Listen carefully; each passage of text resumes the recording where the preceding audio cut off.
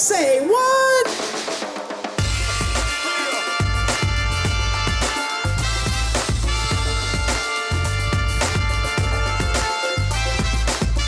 Hello and welcome back. It's time for Say What, where we hear from those connected to the industry about what's going on in our world of electrical apprenticeship.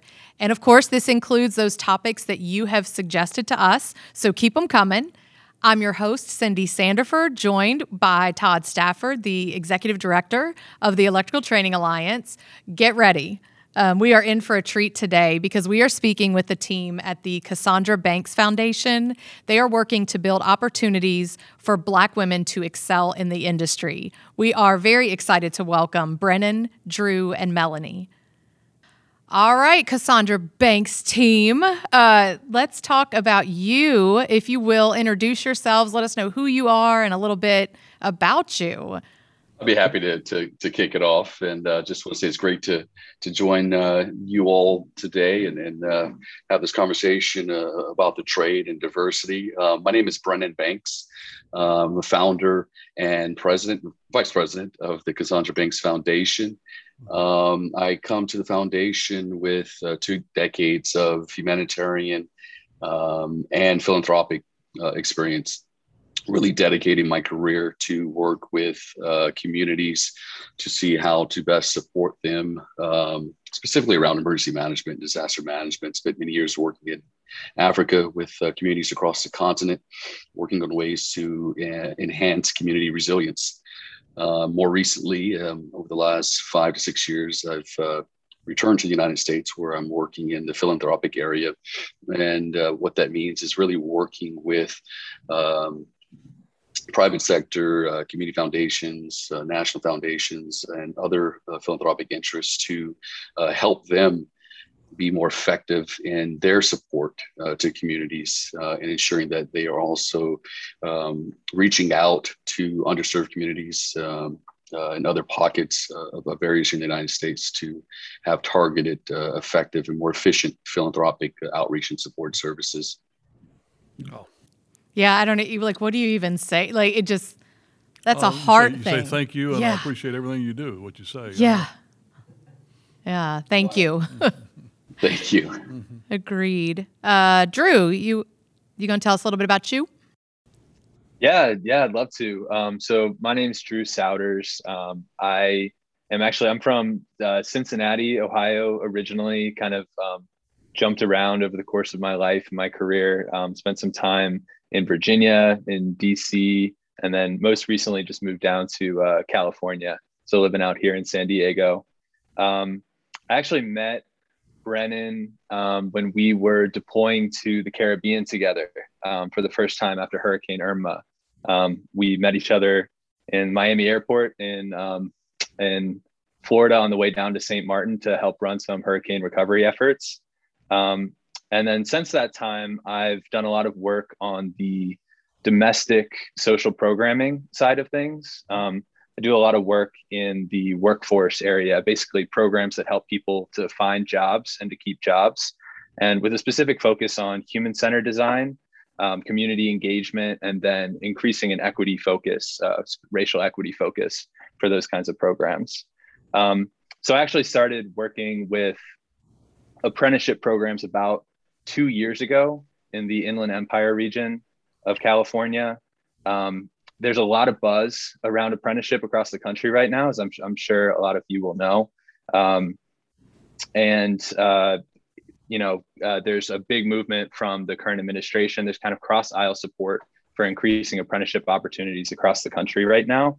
And I think that bringing in an equity focus at the beginning, like this, is a really important component of this. Just excited to be here with CBF and supporting the effort. Yeah, and thanks to you for the work you do. And it's incredible to hear the connection. You know, we didn't know each other, or we haven't known each other that long, I should say. And there's already a connection in the work that you do with apprenticeship and getting people to work. I mean, it's incredible how this all came about. Miss Melanie, tell us about you. All right. I started my career in ad agencies. So I grew up in New York. But I went to Duke, so I fell in love with North Carolina. So I lived in North Carolina for the last 20 some odd years, but recently relocated to Tacoma, Washington. So started my career in ad agencies, big brands, Royal Caribbean, Pepsi, McDonald's. But I did a lot of volunteer work, almost 2 decades, with an organization that worked with people with HIV/AIDS. And that really was my pull to take my skills to the nonprofit sector. So I've worked in the nonprofit sector probably 15, 16 years now. Really did some intensive training around diversity, equity, and inclusion. And I will say it wasn't driven, because I often had to frame it that way, that I didn't do it because I was a Black woman, but I did it from a business imperative, from a strategic standpoint, that the realities of diversity, equity, and inclusion in an organization are about programming, are about organizational structure, are about things like hiring practices and morale. So, when you're the communications person or the strategist, it's sort of that framing and how do you start looking toward the future. So that's why I'm excited to do this work. I guess I'm the third intersection of the work that we do together, and how complementary our skill sets are. Well, that's very exciting. With that talent, passion, and wisdom from experience that you gain out of this, we got a good group here. No Right. doubt. Well, that's how I've had the privilege of obviously meeting with you all several times. Not in person yet. We're going to get there, but for now it's been Zoom. And I feel like every time we end the meeting, I feel like I've grown a little, like I've learned stuff, and I'm sure Todd feels the same. It just kind of feels like an honor to sit here with you all. The work that you're doing for humanity is huge, and then to know that it's crossing over into us, into what our industry is, and kind of thinking of that, it's the Cassandra Banks Foundation. So I would think the first thing we really probably make sure everybody knows is who is Cassandra Banks, and what and why does this foundation bear her name? Mm-hmm.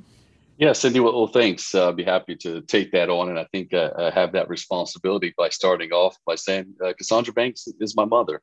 Mm-hmm. And as some of you or many of you know, as an African-American male in the United States, one thing that we love to talk about and to honor our mothers. And Cassandra Banks is a journeyman wireman with IBW.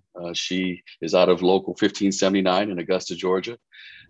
She has over 40 years of work in the trade under her belt.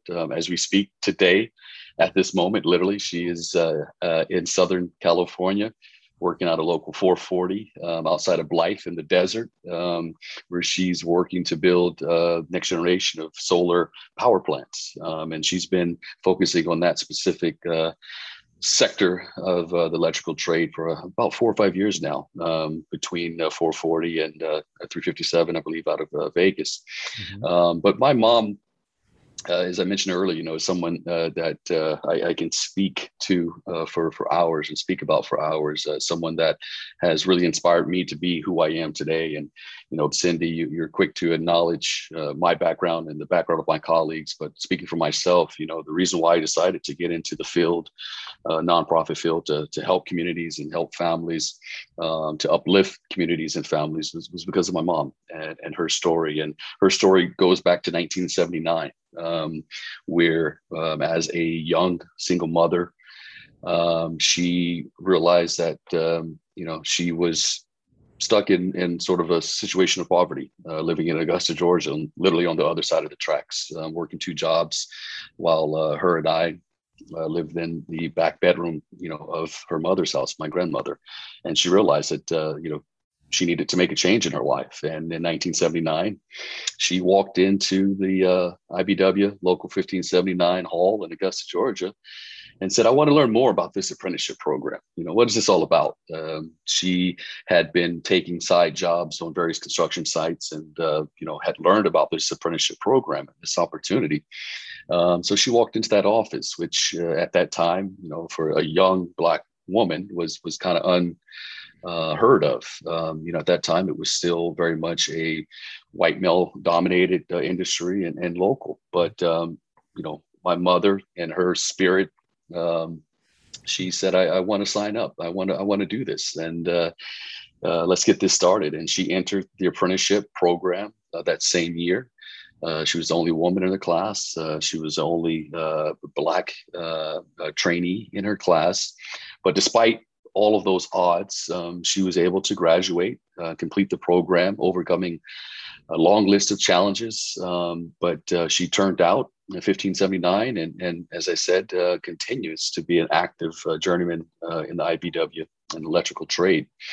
And really, as a single Black mother at that time, the apprenticeship program was a viable opportunity or pathway to economic freedom. And it took, our family from poverty into the middle class, as we would say here in America. And because of that decision she made in 1979, despite the odds and the challenges that she faced, it enabled me to be the man I am today. It enabled me to decide to go on to college and get a degree and decide to move into the humanitarian nonprofit field and to see how I can help others. So, again, as African American male, my priority in life is to honor my mom. And in her case, it's really easy for me to honor her because of the hard work and sacrifices that she's made. But all of that was possible because of the electrical trade and for this opportunity through the apprenticeship. And just to piggyback on that, the foundation that's named after her, Cassandra Banks Foundation, we seek to harness her trailblazing spirit and really help more Black women discover these pathways to economic freedom and let them know that there are these viable apprenticeship programs that could really help them build a career and help them provide for their families in a very dignified manner. We want to help increase, the number of persons of color, specifically Black women, and help them enter into the apprenticeship program, secure placements in the program, and more importantly, graduate from these programs and move them into high-paying, skilled, and dignified work in the electrical trade industry. Our goal is really to see how we can connect Black women, with these programs. We want to make sure that they have the additional financial support and resources they need to overcome some of the unique challenges that they face when compared to maybe many of their white male colleagues in the program. We want to make sure that they have career advancement guidance and mentorship, which we've learned is really, really important to help women in the trade and specifically women of color complete their apprenticeship programs. And we also work with various stakeholders, such as the Electrical Training Alliance, trade groups, private sector, to provide consulting services to them so that they can also increase how they work with communities of color and how they enhance and strengthen their disaster equity, access, and inclusion needs and programs. And in conclusion, and ultimately, we seek to create positive, lasting change in communities of color, starting with one person, one family at a time, but allowing that to then be transformed into building generational wealth and helping them to strengthen generations to come in communities of color. Yeah, it's, gosh, there's so, when I'm thinking of your mom and her trailblazing and just the story and how many lives, she's touched from that decision to walk in and make that application. And I'm a product of the industry. I'm a daughter of, I'm a niece of, I'm a cousin of, someone that went through this trade. And so I know how my life and my children and, are impacted by this. And so I love to hear this and then see how you're giving back. Yeah, hearing the story is admirable, no matter who's going to tell the story, but hearing it from her background as well as yours, Brandon, relating that, has that much more power and wealth that we need to share. There's no doubt about it. So thank you for that very much. Yeah. Mm-hmm. Okay, but before we, we're coming back, but you got to tell us, there is an incredible accomplishment that your mom's story has, and I'd like you to share that with us before we move on to talk a little bit more about the foundation. Absolutely. I was able to sort of, give an overview of my mom's journey, through the trade and so forth, and our life and how it's been connected to those decisions she's made. But one fantastic and really interesting accomplishment that she's made as a result of her decision to enter into electrical trade was that in 2004, Cassandra Banks became the first Black woman to reach the geographic South Pole. I definitely want to note that it's widely credited that very accomplished explorer Barbara Hillary, at the age of 79, did reach the geographic South Pole in 2011. And that's been widely acknowledged by all major media markets. But my mom did it 7 years before her. But my mom didn't do it as an explorer. She definitely didn't do it seeking any type of attention, and which is something that we accepted within our family. But in 2004, she took her trade as electrician, applied for a job with a government contractor that basically runs the Geographic South Pole Research Station on behalf of the U.S. government. And her job took her to the geographic South Pole, again, in which she became the first Black woman to reach the geographic South Pole. And she spent nearly a year there, including a winter over, as they say, when basically you decide in fall, if you're going to commit and stay over through the winter months down there. I should say vice versa, because it's the Southern Hemisphere. It's in spring when they make that decision. Once you're there for the winter in the Southern Hemisphere and South at the South Pole, there are no flights in and out for a maybe 3 to 5 month period. So she made the sacrifice and commitment to stay there through their winter, taking the risk of being there without the possibility of being evacuated or access to medical services. But she, again, it's an exciting story because, again, it goes back to her decision in 1979 to join the electrical apprenticeship program and to become an electrician. It was her career that enabled her to achieve this accomplishment of being the first Black woman at the geographic South Pole in 2004. And we really want to use her story and her accomplishments to inspire other Black women and women of color to embark on pathways through apprenticeships in the trade industry. And again, I think it's just a powerful story that it was her career that enabled her to make this accomplishment. And if my mother was able to do that starting in 1979 in Augusta, Georgia, I want to use her story to empower other women to realize that they have the opportunity to fulfill their dreams, both in terms of economic freedom, the ability to provide a dignified and stable livelihood for their children, for their family, and really build generational wealth as well, and provide a good future for their children. But that accomplishment in 2004 is something that's been documented, and it's her story that we really want to share with others to further inspire and motivate other women to be a new generation of Cassandra Bankses, and to be able to also embark on her journey using apprenticeship as a very strong, viable pathway to do so.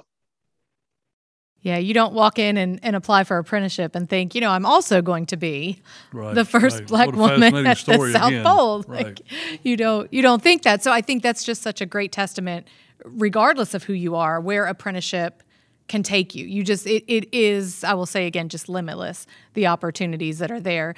Melanie, we've talked a lot about the foundations, but I want to really hone in on the mission. What is the mission of CBF? Well, Brendan certainly has touched on it in many ways. And what he will say is, I'm going to say it more succinctly, right? But it's always the bigness of his ideas that have driven this foundation. But I'm going to read it because, Cindy, you're a communications person, so you play with the words and you want to get them just right. So indulge me for a minute because I'm going to read this. So our mission is to provide pathways to sustainable, well-paying, and gratifying livelihoods for Black women to pursue and young Black women to aim toward, in order to create economic engines that give individuals and communities of color the power to chart their own destinies for well-being, asset building, and success. Wow. Yeah, words are magical. And so, yes, choosing the right ones is so important.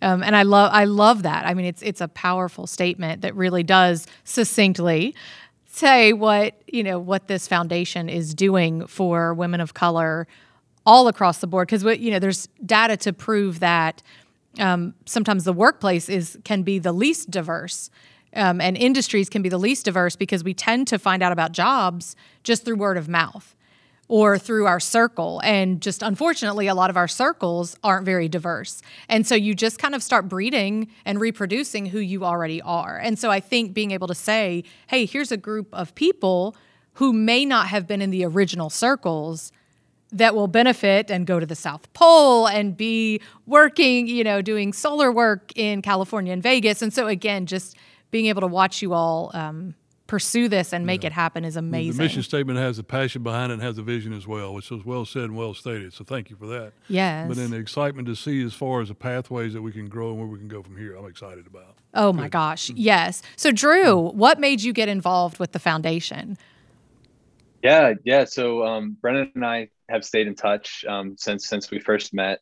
And over time, he started to tell me his story and Cassandra's story, and the opportunity that Cassandra was able to create for their family through apprenticeship and through taking this path. So obviously that's a hook, that's, you just heard it yourself. It's an amazing story. But honestly, it's bigger than that too. Once you start to dig in and learn a little bit about the history of apprenticeship in this country, and kind of like the macro forces that are at work right now, it's clear how much of an opportunity there is right now to improve Black women's lives and make an impact in communities of color through opportunities in apprenticeship. One of the key things for CBF, we're all about honoring history. And actually, if you go to our website, you can see there's a cool little timeline graphic that shows the history of apprenticeship in the US. And just, I won't go through the whole thing, but just a few things that you might not be aware of. Actually, back in, when you're looking at the history of apprenticeship, specifically through kind of the intersectional lens of being a Black woman in the United States, there's a few really key, like, pivotal moments in our history. One was obviously the National Apprenticeship Act back in 1937, which, was technically allowed everybody to be a part of an apprenticeship. But in practice, Jim Crow laws and other local discriminatory practices prevented people from actually joining, Black people and other people of color. That kind of changed in 1964 when the Civil Rights Act was able to provide some kinds of protections for people. But interesting to note, women still weren't allowed into apprenticeship until 1978, when Jimmy Carter signed an executive order. So Black women were excluded from, apprenticeship up until the year before Brennan's mom joined the industry. It's really interesting to look. She joined in 1979. So if you look at the impact of that legislation and that kind of anti-discrimination accountability mechanism that policy had, that's kind of the reason that we're here today, is that executive order back in that day. So looking at the history, which obviously impacts everything that we do today, it was actually back in 79 that the rate for women's participation in apprenticeship went up to about 7%. And then back in 1980, Reagan kind of stripped some accountability mechanisms that allowed that number to keep going up. And we actually seen that apprenticeship has stayed around that 7% mark for women's participation for the last 4 decades, actually. So it's interesting to look at the history and then to look at where we're at now, where there's kind of this cross aisle support for apprenticeship. There's the National Apprenticeship Act of 2021 coming down with some additional funding to support expansion into new industries, new sectors, including the electrical trades. So it's an exciting time to say, we've seen what's happened and we can imagine a new future. Yeah. And Drew and I've had, as I've mentioned the opportunity, I've had opportunities to talk to this group a lot. And Drew's passion and his heart and commitment is just, it's tangible. And I've always appreciated that about our conversations. And I'm just, as you're talking, Drew, I'm thinking all because of a, encounter in a Miami airport. All of this comes back to you and Brennan meeting up. And I just think that is so, I love stuff like that. I eat it up. So those chance encounters or whatever you want to call them. But Melanie, you've talked about your work in the public, private sector, moving to nonprofit. How did you get involved with CBF? Yeah, I realized I didn't mention how Brennan and I connected. So we worked for the Center for Disaster Philanthropy. The first time I heard Brennan, he was on a webinar, and I don't remember which island you were on, Brennan, but I thought, wow, he's pretty amazing. And then he came to work with us, and we just sort of developed that friendship and that rapport. And I just always loved you talked about passion. And so no one is more passionate than Brennan. So when he called me and said, hey, this is something I'm thinking about. This is my mom's story. What do you think? I was like, okay, I can do that. But I think I also saw it from a personal standpoint. As a Black woman, I experienced my own microaggressions in throughout my career, everything from being told I didn't have leadership skills to, a boss who told me with my very short haircut that, I was becoming more and more radical, to, things that were flat out discriminatory. So I understood, even though I did not have a background in the trades, I understood what that was like. And I understood the power and the value of advocacy and mentorship. So when Brennan talked about what he wanted to do and his vision, I was like, okay, sign me up. I'm in. Yeah. Well, Brennan's voicemail, because he left it, I think it was on our customer service line, and it went to Todd, and then Todd sent it over to me. And I mean, you could feel it as this tangible, like Drew's, this tangible passion. And then I don't know, Brennan, I don't know how long we stayed on the phone that first day, but I thought, man, we got, I got to let this guy go, but I could, just talking and asking questions. So it's, what a great team you have. We at the ETA love to talk about our team, this group at this organization and the different skill sets. And when I look at you all, I see that magnified, just the three of you, having these different skills and different interests and coming together to create something fabulous. And so I'm curious, in your minds, why do you think this work matters? And I know you've touched on it a little bit, but Drew, why does it matter to you? Yeah. I think at the end of the day, the inherent power of economic freedom, which has kind of eluded Black women and communities of color for generations, it's an integral part of a diverse workforce, making that diverse workforce more equitable and just more inclusive for everybody involved. Diversity brings so much power and difference in perspective to the workplace. It's been shown in studies that bringing a more diverse workforce is the way to go. So I think there's such a huge value add there. And then just looking at the current state. If you're looking at the numbers, women apprentices earn $14 per hour less than men on average currently. Black apprentices earn $12 per hour less than their white counterparts. You're talking about really big numbers. And then I talked about intersectionality. If you lay those two identities on top of each other, you can see how much of an impact that has for a Black woman in the industry. So it's in my mind, it's all about first and foremost, helping Black women find access to economic freedom through these paths.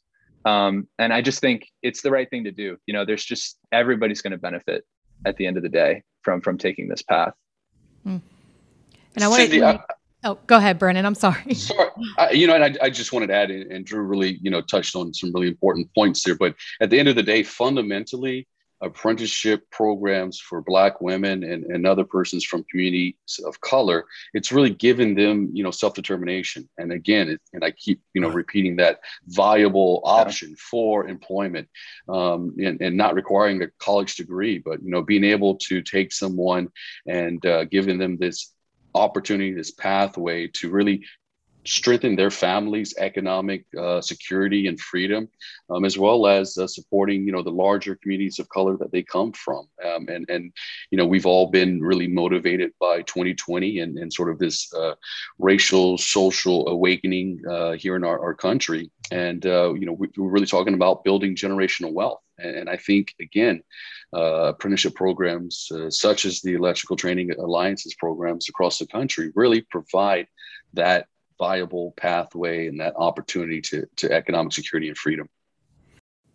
Absolutely. And you mentioned money, and I know that, our listeners have, some of them may and some may not know, the beautiful thing about what IBEW, NECA, ETA, the way this works, every apprentice is making the same amount. So gender, race, none of that matters. So if I'm a first period apprentice, I make this much money, you make that same amount.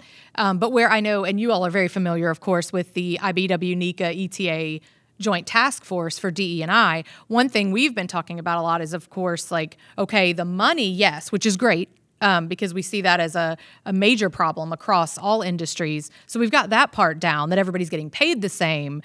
But what about the training? Whether that be on the job site, and that's one thing, it's we want to make sure that everybody's getting trained the same and getting the same attention regardless of gender, skin color, and so forth. And so when Drew was mentioning that, I think, it's one thing that we can, if you want to even say brag upon, is we know that we're paying everyone equal, but we still get back to, are we treating, are we admitting, and then we start going down that rabbit trail. But saying DE&I made me think of, you all add an A.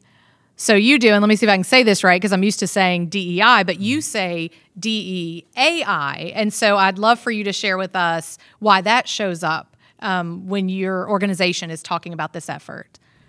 Sure. The A is for access. And so while the other three pillars of diversity, equity, and inclusion are absolutely vital, on historically excluded communities, access, there's a huge lack of access in everything from education to wealth building to job opportunities. So that's why we add the DEAI in our work. And we do have a diversity statement on our website, which I'm going to read again, just because, again, it's the magic of the word. So I apologize. When you talk to a communications person, you want to just be sure we get it right on point.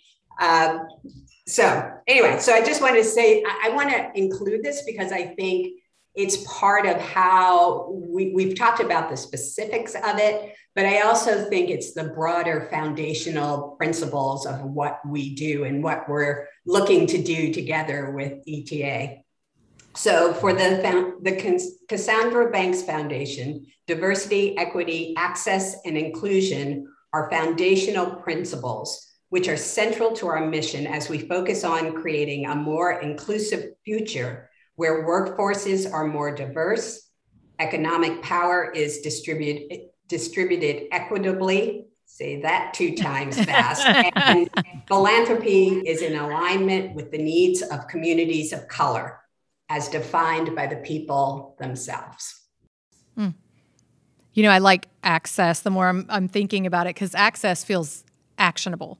I'm granting access, I'm giving access, I'm making this, and I think that's one of the things that we're hearing whenever you research or listen to webinars or attend any kind of conference on DE&I or DEAI, you're going to see that it's okay, we've done a lot of talking over the past year or so. We've talked about social injustice. We've all been raged. We've made our posts on social media, but we can't stop. That's what gets us going. Now we've got to put the feet to it. And so that access to me is really a huge part of that. And I guess speaking of action. It's an action word. It's an action word. Well, I'll take it to mean as far as action. And you're exactly right as far as we can build all the DE&I components we want, but giving access is not equitable. Right. Pure and simple. So I like that access word being used. Yeah, it's got to be the verb. We've got to see what's doing. And speaking of doing, you all amazingly, it's incredible what you've done just in such a short period of time that we've worked together. But you did some focus groups with Black women. This was back in August of 2021. And I wanted to see if you could tell us, Drew, I'll come to you, but I know others may want to add into this, but can you give us kind of a high level? We don't want to do anything to break confidentiality. I know there was some, we really worked to make sure everyone felt comfortable with what they were able to share, but maybe a high level look on what you found out from those groups. Yeah, absolutely. Happy to share. We were really excited about the focus groups back in August. We got some great representation from women from across the country with kind of all different levels of experience, from some who had just been in apprenticeship for less than a year to some who had been in for 8 to 10 years and journeyed out. All of the women we spoke to were Black women, but we really do believe that a lot of the insights that came out of the focus groups apply to not just Black women. They apply to other historically excluded groups such as women, other people of color, people with disabilities. And we've already talked about, how including those groups is, just creates a better workforce for all. So we had 3 kind of main takeaways that came out of the focus groups that we wanted to talk about today. One was that we were just talking about this in terms of access. There's an information gap currently. Not a lot of people know about opportunities in apprenticeship, except those with family and friends in the industry. So there's definitely an opportunity to reach out to more diverse audiences to let people know about these kinds of opportunities and the path that can create for your family. Second key takeaway that we heard from the women we spoke to was that job sites are challenging environments for Black women. I don't want to go into specific stories. We mentioned the confidentiality, but we heard very candidly about Black women's experiences with racial and sexual discrimination on job sites. So we think that there's an opportunity to work with contractors and across all of the organizations that kind of take place in this space to take a closer look at the environments that we're recruiting women and people of color into.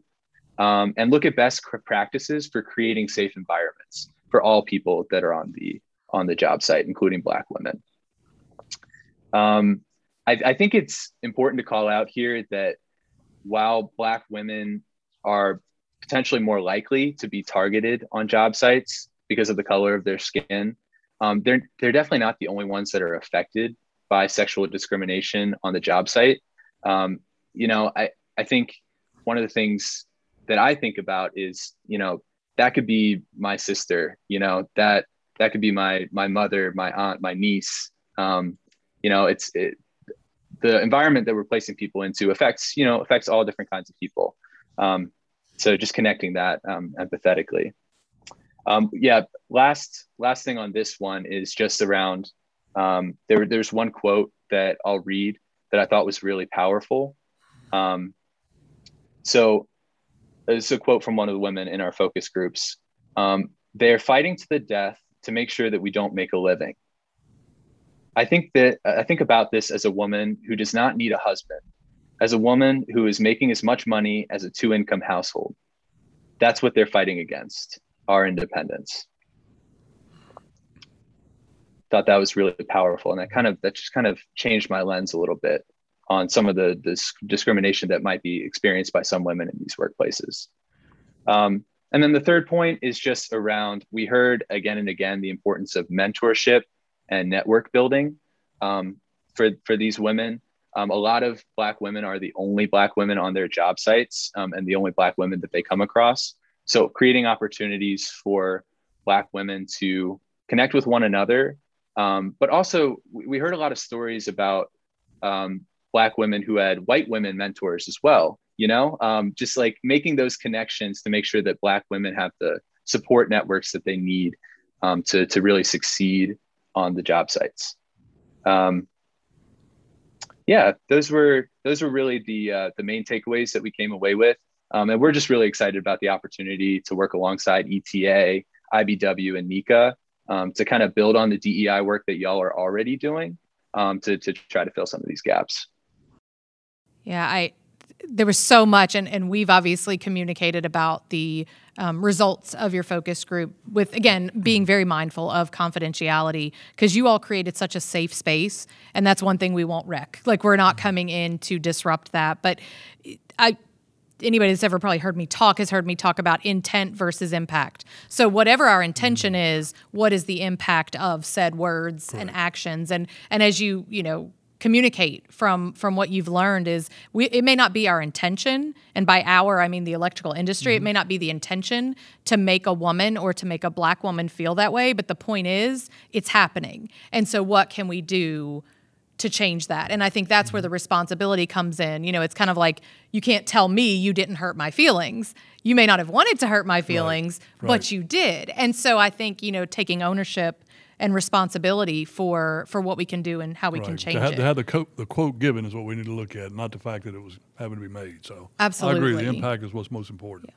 And just for more for our listeners, just this mentorship and connection, networking. I mean, that's something Todd and I think over the past, I don't even know how long, have been talking about, and you're going to start seeing more and more about that, ways to connect. We've been working on that with training directors, connecting with each other, and instructors and apprentices, and certainly when it comes to DE&I, ways to connect and make sure people don't feel alone and they can share successes and struggles to support each other. So absolutely. Brennan, I got a question for you. This is certainly, it's a new endeavor, and yet I can see the benefits of it lasting and being so far reaching. What do you envision the impact of CBF being?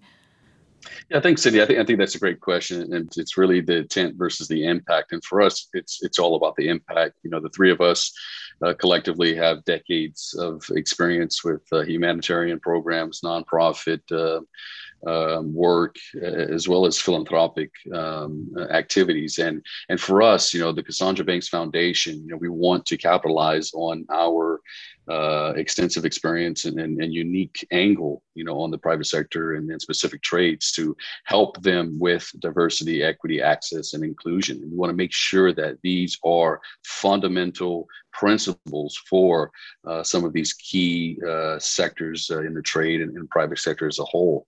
And this really, the diversity, equity, access, and inclusion is central to our mission. We're focused on creating a more inclusive future where workforces, including the electrical trade, are more diverse at the end of the day. Furthermore, we want to, as I've noted, is to provide economic power to communities and individuals that might have felt left out. We want to make sure that economic power is distributed equitably, across our communities here in America, and also, ensure that philanthropy is in alignment with the needs of communities of color, as defined by communities of color. And I'll just add that as someone that has worked in philanthropy for many years, both with high wealth individuals, national foundations, and so forth, philanthropy itself is also a field that needs to be diverse. And philanthropy as a whole is still, overwhelmingly led by some of our white brothers and sisters who are doing great work to support communities of color, but it's hard to do so when you don't have the representation from communities of color, especially in terms of decision making and where the funding goes. And in addition to that, quite often, I know some of you have heard this sort of analogy. I compare it to Reagan's trickle-down economics of the 80s, whether you believe in it or not.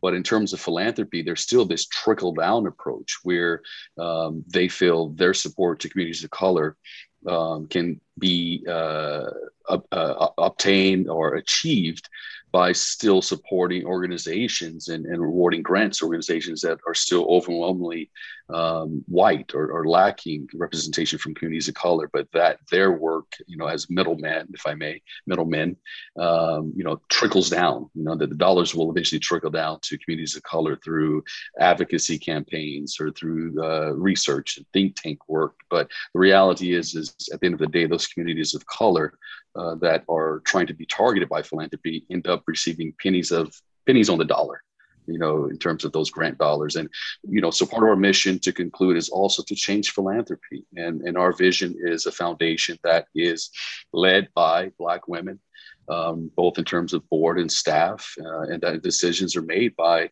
the women from these communities that we want to target, and really put the power of the decisions, the programs, the activities, the interventions firmly in the hands of women of color. And then we think that's really important. So as we focus on working with specific trade groups and specific sectors, at the same time, we want to also change philanthropy and provide a different approach for philanthropy to ensure that their dollars are reaching communities of color in a more effective and more efficient manner. So that's a huge point to me, is when, if I'm doing the work for or supporting something, it has to be for those and supporting those that it's meant to be. So I use this example, but I have a friend whose son is autistic. If I'm not hearing from her, if she's not telling me what she needs, what it's like, if I'm not centering it on that, I can go out and tell you all day what to do for parents of autistic children, but I have no clue from a personal standpoint. So I've got to inquire. I've got to put the parents who have the autistic child, if you will, on the board, right? They've got to have the seat. They've got to have the mic, and I sit back and I support it. And I think that's, a beautiful thing to make sure we recognize. So 5 years from now, Brennan, where are you? Where's CBF? Well, I think, there's a few specific goals that we have over the next few years. First, we want to expand on our partnerships with unions, trades, and other like-minded organizations that support Black women and larger communities of color as a whole. And I just really want to pause and really thank the Electrical Training Alliance, IBEW, NECA, and the newly established Joint Task Force in the electrical industry as one of our key partners, as we move forward with our mission and our goals. But we look forward to being an organization that's able to also support other private sector and other trades, because electrical trade is one opportunity, but there are other trades that are still overwhelmingly dominated by white males, and we'd like to see more faces from communities of color in those fields. Second, I mentioned earlier how mentorship is so important for women and persons of color in the apprenticeship programs. Quite often they're sitting in classrooms or on work sites where there's not one person that looks like them. It's important that they have a mentor that could provide them with the additional support, encouragement, words of advice to ensure that they can successfully complete these apprenticeship programs, which could last over the course of 3, 4, 5 years. So a key pillar for the Cassandra Banks Foundation is to ensure that every apprenticeship participant that we support, that we engage with, we partner them with a specific mentor, someone that will be available to them, for them, to help, again, provide the encouragement, the motivation, words of advice, wisdom, and their shared experience to ensure that they have a higher likelihood of completing the apprenticeship program. Thirdly, and it's tied to that mentorship piece, which is to ensure that we can retain Black women and other individuals from communities of color in the apprenticeship programs. And connected to that, it starts with the recruitment. And it goes back to that access information and ensuring that more Black women have access to the program, which starts with the recruitment. It starts with the awareness and going out to communities of color, working with other nonprofits that are already working with communities of color, specifically Black women, and ensuring that these women have the information they need about apprenticeship programs and helping to recruit a more diverse participation in the apprenticeship programs. And then fourth, all this leads to, as I highlighted earlier, creating a more diverse workforce that in turn helps to change the culture in the trades, the culture at the work site to be more inclusive and more welcoming for all workers. And I'll end by also adding that, there's certain issues and challenges on a work site or at the workplace that are closely linked to our society, and we can't change society. So we can't change every workplace or work site, and I think when we talk about diversity, equity, access, and inclusion, it starts with training, to train managers and supervisors so that they are more mindful about how they engage their workforce and ensure that there's a healthy, safe environment for all of their colleagues on the workforce. But at the same time, we have to change the faces within that workforce. And I strongly feel that, it's a two-pronged approach, but over the course of time, a more effective way of creating a more diverse and more inclusive workplace and working environment is just to change the faces at the work site, so that if as an African American male, if I walk into a work site, that I can see African American males. The same thing for a Black woman, same thing for a Latina, same thing for a woman, period. To not be the only woman on the job site. So I think the greatest opportunity that we have in front of us for the foundation, for the Electrical Training Alliance and other apprenticeships, is ensuring that we're recruiting more diverse candidates to participate in the program and turn out these programs. And end result is that we have more diverse faces at the work site. And when you do that, that changes the culture. Yeah, Brennan, you've echoed my comments several times made, and just what you're saying about increasing the workforce through diversity as well as the mentoring initiative you had. They're spot on. Our message has been that way for quite some time now, and it's good to hear that coming from you, from your experience and background, to see somebody believing the same thing. So I'm excited about what we can do here. Yeah.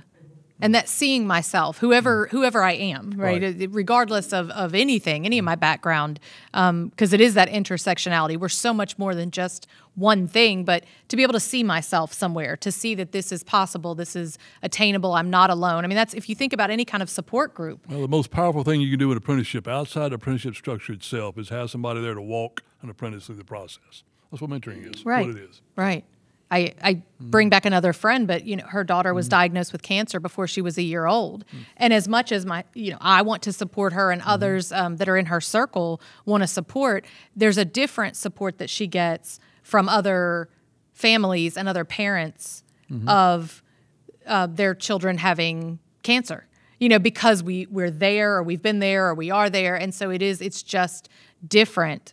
So to be able to connect this experience, and now that's my experience together. It's a beautiful thing, and to me, it creates success just kind of naturally.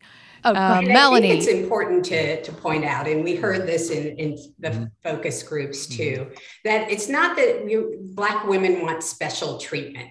It's like we don't want specialness. It's more about just leveling that playing field and making it so that everyone can succeed. So I think that's just one part that as we think about this, it's not about, so I want your audience to not hear it as this is the special group and they deserve so much. It is about just being inclusive, bringing everyone to the table in a way that everyone succeeds. Mm-hmm. And what's so interesting about that to me is we, outside of whatever the group, so we're going to say Black women, we're talking to you, right? I'm having to make all these efforts. I'm having to make all these changes. And it's like, but the problem is it's because of how things were and are. Like you're actually just asking to treat a person respectfully, kindly, inclusively, equitably. But because, unfortunately, society has not done that to this point, the industry has not done that to this point, it feels special. And it's like, no, it shouldn't be. We should be doing anyway. Right. That's what we say, right? That's it. Yeah. So for those that feel like, oh, this is such a change, well, it's a change that, should have been made a long time ago, shouldn't have never been there. Doing already. Exactly. Exactly. Mm-hmm. Melanie, I'm going to let you help close us out with, people may be listening and want to know, like, how do we find out more about the Cassandra Banks Foundation? Where do we even find them? So can you help us out with that? We're at CassandraBanks.org is our website, and you can reach any of us with our first names at CassandraBanks.org. We're also, I will say, I've been a little slack on Twitter, but we are on Twitter also, Cass Banks FDN. And we're just excited about this opportunity. Thank you for your willingness to chat with us and hear about, all of our initiatives. Melanie, Drew, Brennan, we say thank you to you. We thank you for participating with us. Yes, huge thanks for what you're doing. Thanks for reaching out to us and letting us be a part of this. It truly is, I think, our privilege to help you. So thank you all so much. So Todd, that was that was an incredible one. I love to connect with people that are passionate. We probably have said this over and over that there's so many in our industry that feel so strongly about what we do and who we are. And so, what did you think? Like, what's your say what moment from that? What a story! What a story you have with Cassandra Banks and what she's able to accomplish in this industry.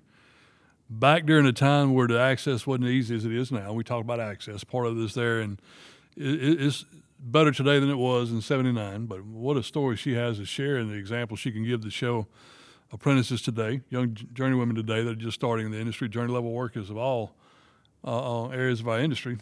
What a great story. I mean, I'm jealous of where she's got to work in some of the places. Go to South Polo work? Wow. What a job. I mean, what an experience that is. And not just the location she has, but you think about a work ethic to get there. You have to have the work in our industry. You have to be willing to work to succeed and advance, and it's proven by what she's able to accomplish where she's at. So that's another story worth sharing, no matter being a black woman or not. That's anybody in our industry can work that long, that type of environment, those many locations.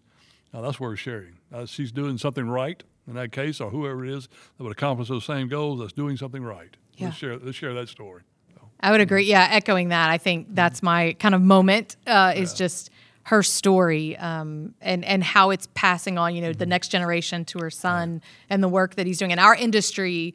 So basically, I feel like our industry is going to be better because Cassandra Banks walked into a JATC and applied. Well, because it'll be better. And think about it, I always believe this selfishly, but I think I'm right. We have the best industry already, but think about how good we could be and what we can do and how we can grow and use the assets available to us and by the experiences of our individual members, this being one, and a great one to look and use and admire. Why not? Let's do that. Absolutely. Absolutely. And the continued work of the IBEW NECA ETA Joint Task Force for DE&I. I mean, it's an incredible group of people that are completely committed to this. And that's wonderful. Well, thank you so much again to Brennan, Drew, and Melanie for all that they're doing and certainly for being with us. Big thanks always to you, the listeners, for taking time to join us. Remember that we want to hear from you. I'm not going to stop saying that if there's topics you want us to cover, don't forget to send me an email at saywhat@electricaltrainingalliance.org.